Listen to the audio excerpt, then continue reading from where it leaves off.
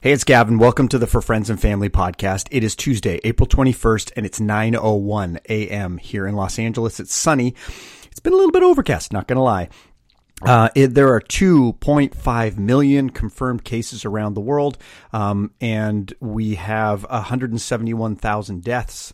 But I also do like to put in there the information about the recovery. There are 659,000 people that have recovered. On the line with me via Skype is Raj Panu. Welcome, Raj. Gavin, how are you? Now, Raj is the triple threat, ladies and gentlemen. He lives in New York. He has a PhD, and his wife works at a hospital.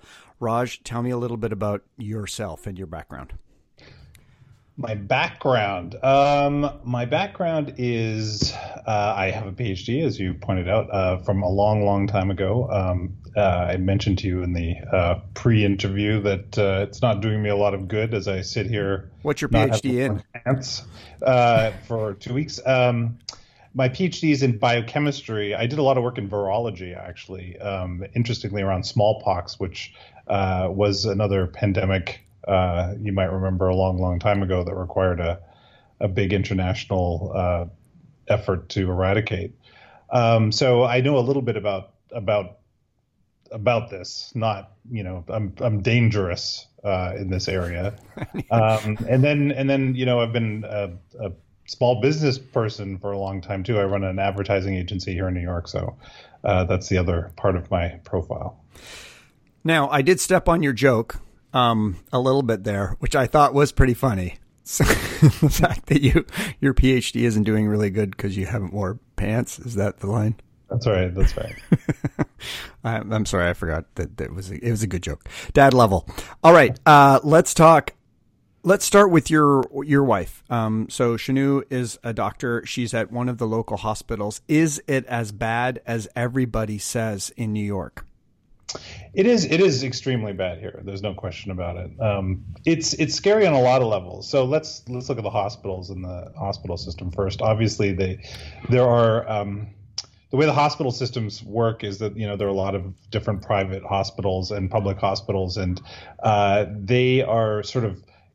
they're experiencing different issues based on their sort of geographical region. So, for example, in Queens, which is the epicenter here in New York City, the hospitals in that area are just overwhelmed, particularly with emergent cases, and their staff, are rotating in and out, and have been suffering as well. They've had a number of deaths.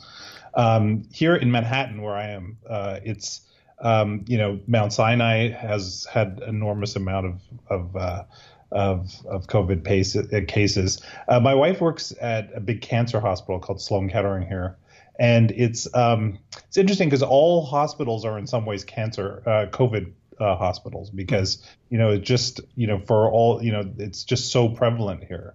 Cancer patients are particularly vulnerable. Sloan Kettering at this point, they've had I think they have 19-20 cases in the ICU right now. Which is a fair bit, but it hasn't overwhelmed them that much. Although and they've managed to really kind of move over to telemedicine, which is something that my wife is doing, which is a lot of consulting with patients via digital means.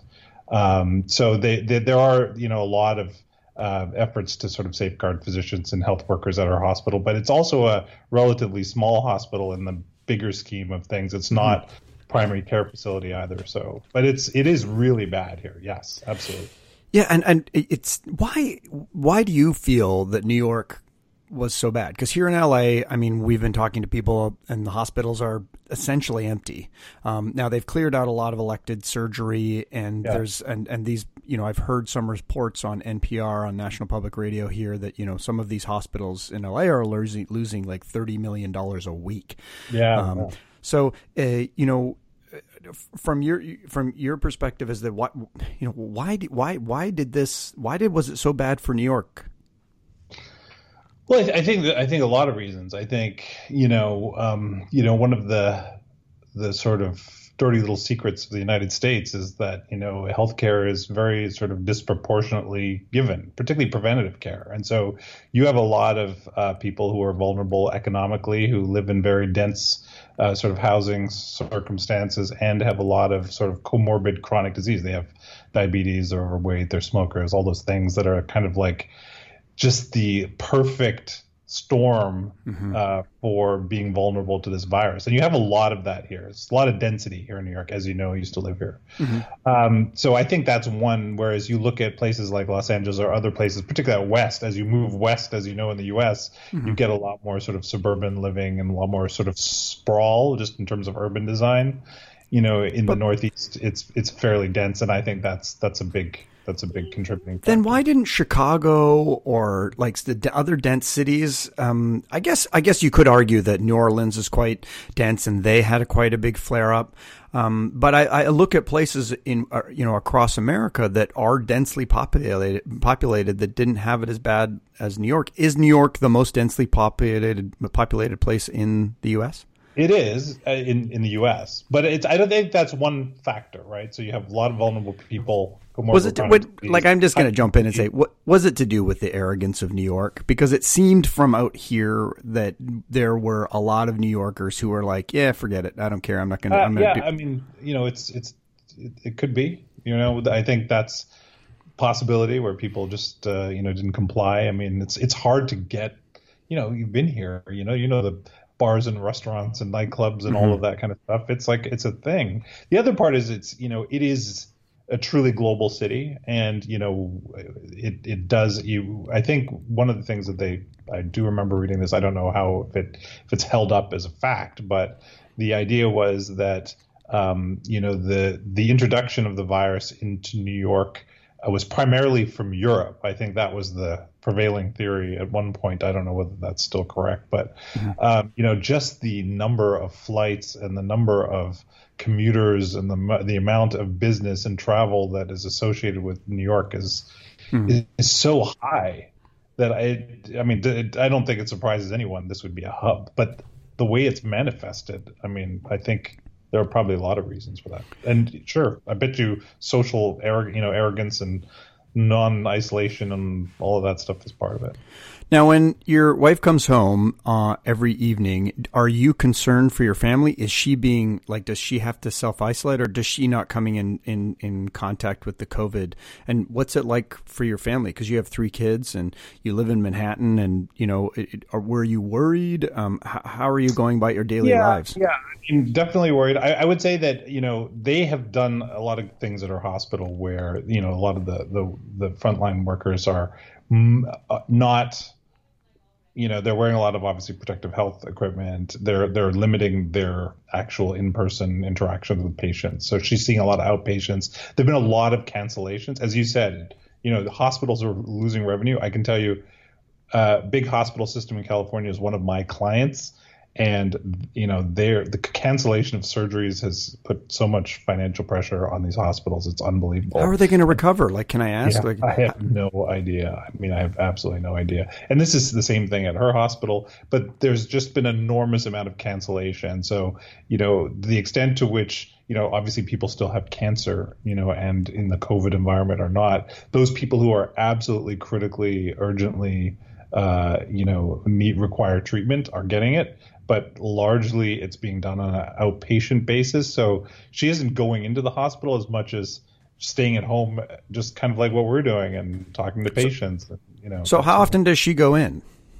Right now it's once a week. Okay. And she has to get fully gowned up and everything? Unless you're dealing with inpatients, then you're there for the week. She has yet to do that. She's yet to rotate onto that service, although I do think it's coming up pretty soon. And when she goes in, she has to get fully gowned up, because the big issue has been that there isn't enough, masks and equipment, PPE equipment for people. Is that the case in New York, or have you guys, does she now have enough to take care of what she needs? Like when she goes in, she obviously gets fully gowned up, and then they have protocols. They do have masks. They do have gowns. Again, it's relatively small. Even the service is very small. So, but from what I understand, at some of these, these hospitals out in Queens and other places, they do have a real lack of PPE. People are making their own masks, making their own gowns. Actually, one of our friends is who we have these kind of Sunday night drinking sessions with, is a physical therapist at a hospital in the Upper West Side. And he was telling me, I think they had 20 some of his patients have died. 20 of his patients have died. From COVID.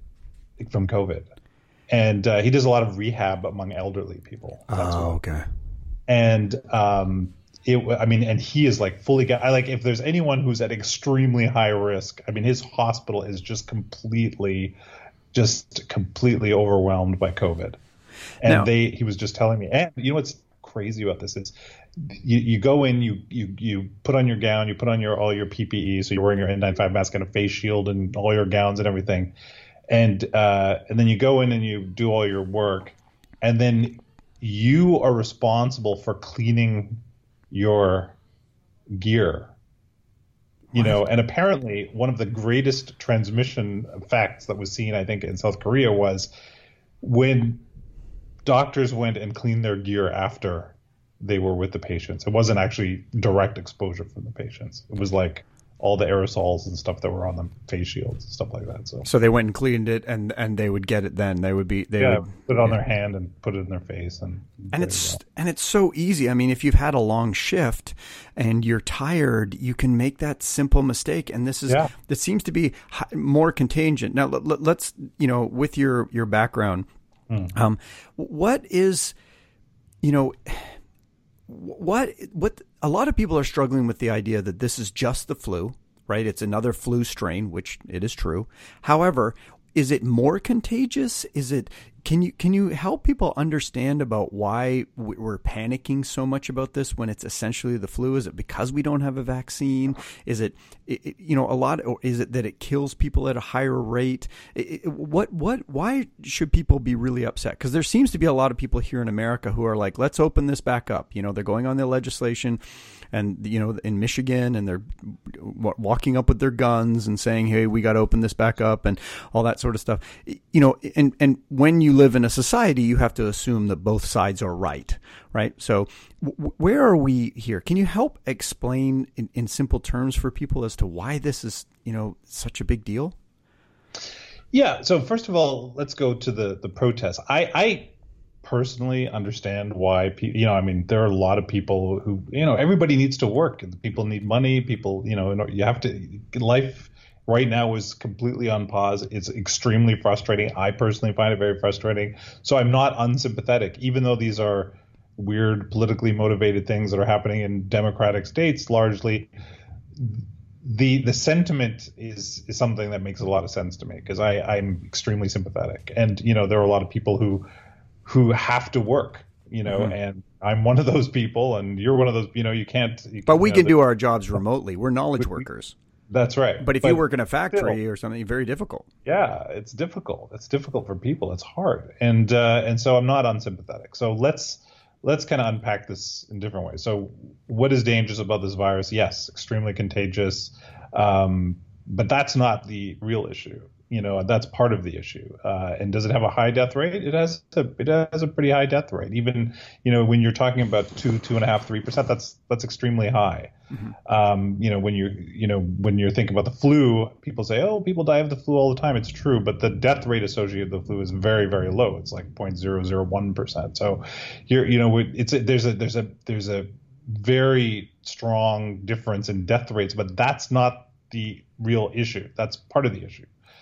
The other part is, if you look at the United States, I'm just talking about the United States, but this is generally true all over the world. You haven't really designed your health system to have ICU beds that are just like huge, vast rooms where you're going to constantly, put thousands of people. That's not how it's designed. There are 1 million ICU beds available at any time in the United States, right? And of those, how many of them are going to be used for people who are in car accidents and people who have strokes? And, so there's only a very small number of available, beds for people at any given time, because the system is sort of geared around the current status of healthcare in the United States. It's not prepared for this massive additional burden, which is what has happened.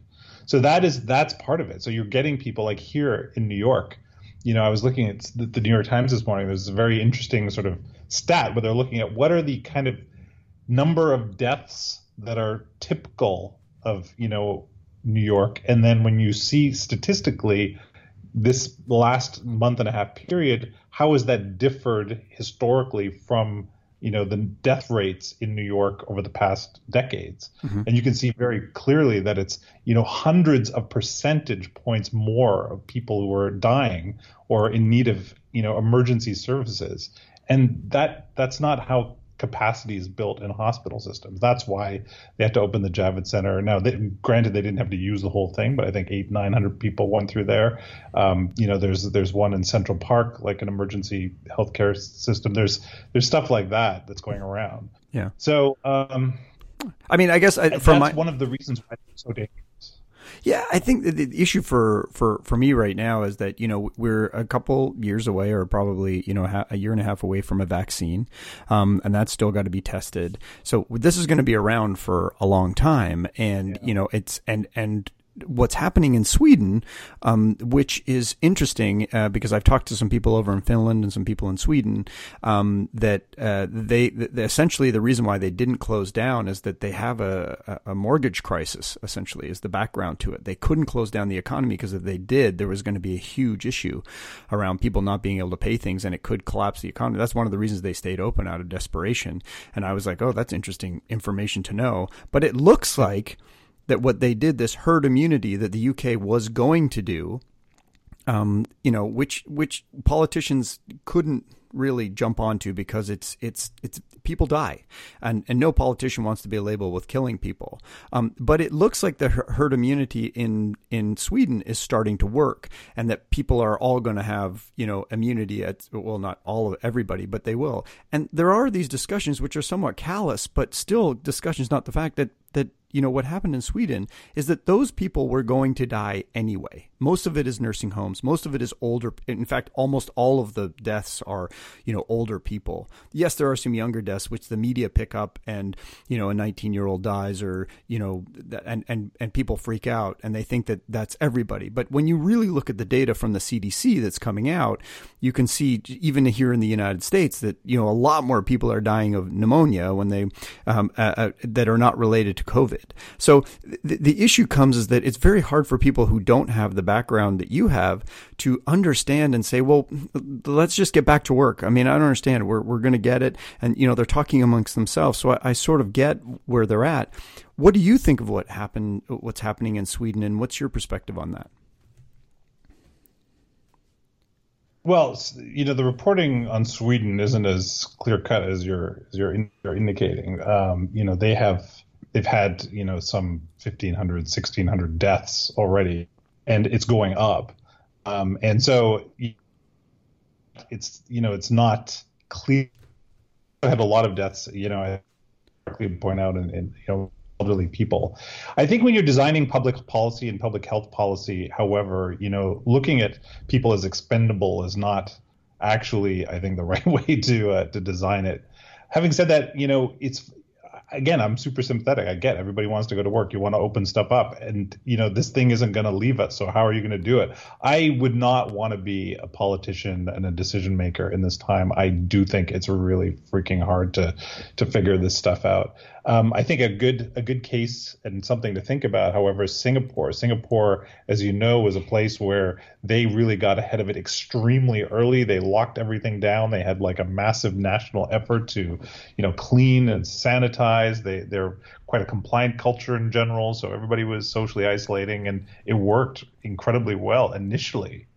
And now they have this massive spike in cases that were coming from essentially foreign workers in like high density housing in the country, and it's really threatening to turn everything around. So, the idea that somehow this thing is going to go away, or that we can like just kind of like accommodate it, isn't the case, by the very nature of what this disease is. I also think that there are places like Canada, in particularly, is a country to me that has done extremely well. British Columbia, in particular, unbelievable. There are, even in Ontario, as you know, Doug Ford has done a really good job, and they are kind of now putting in place sort of strategies to think about how to reopen.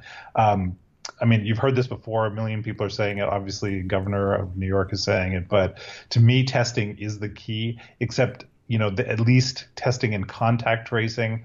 I'm not sure that I believe in this sort of antibody sort of immunity argument. According to the WHO this morning, only 4% of people who actually have antibodies, who have recovered. So it's not like, there is the potential to be reinfected. So, I don't know what the answer is. But I think I you're worry about. Sorry, I worry about a lot. Go ahead. Yeah, I mean, I think it's really interesting to get your perspective here, from New York, and that, it is bad, and that the politicians are trying to do the best they can on all sides. And what has been encouraging from a human perspective for me, I talked with my cousin in South Korea, and I said, about a couple of weeks ago, and I said, how are things going there? He says, well, we don't have that many cases now, but he says technology is being used heavily. You put an app, you go to the doctor. If you have it, you have this app, it traces you. You must go directly home. If you don't go directly home, they come and find you and take you home. And it also can tell you the number of people that you've been in contact with, because the app is location based, so it can put everyone around. So I'm interested to see how the technology will help us. I think that, there seems to be some very simple, things that people can do, which is like, stay away from nursing homes, stay away from old people, stop, wear a mask if you're around people. And old people have to sort of, they're going to have to suck it up a little bit, which really is difficult because, they like to go out. Our parents, they want to go out and they're used to socializing. We're social animals. So I think it's harder for them, and they're less likely to change their ways.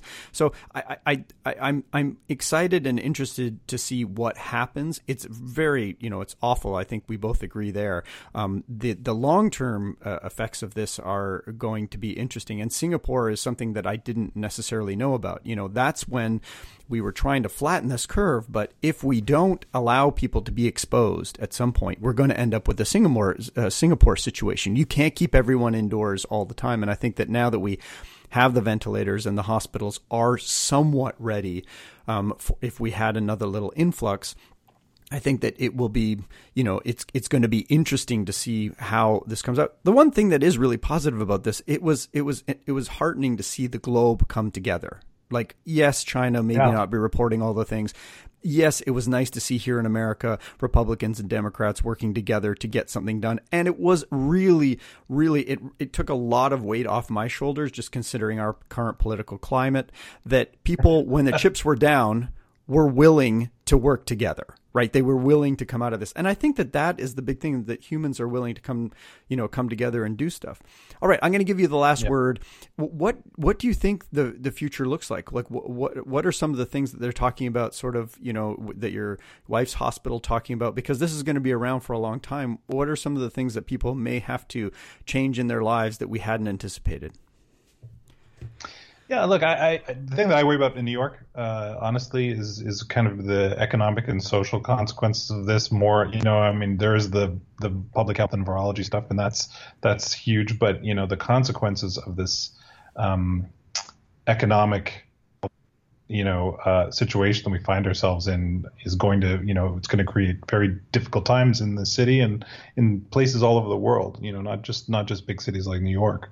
But what I am heartened by, and I'm optimistic fundamentally, is that New York, going back to that New York attitude that you were talking about, there's something heartening about the fact that, people in New York support each other. They're very community oriented. They're very neighborhood oriented. And I do see that kind of resilience playing out in the future and, helping, mitigate some of the problems, and particularly the economic and social problems that are inevitable and are coming in relatively short order to the city. So, I do think, we're going to get through this, but it's not going to be easy. It's going to be difficult, but I do think, if as you said, if people work together and recognize their similarities more than their differences, then chances are that things are going to get a lot better, a lot faster.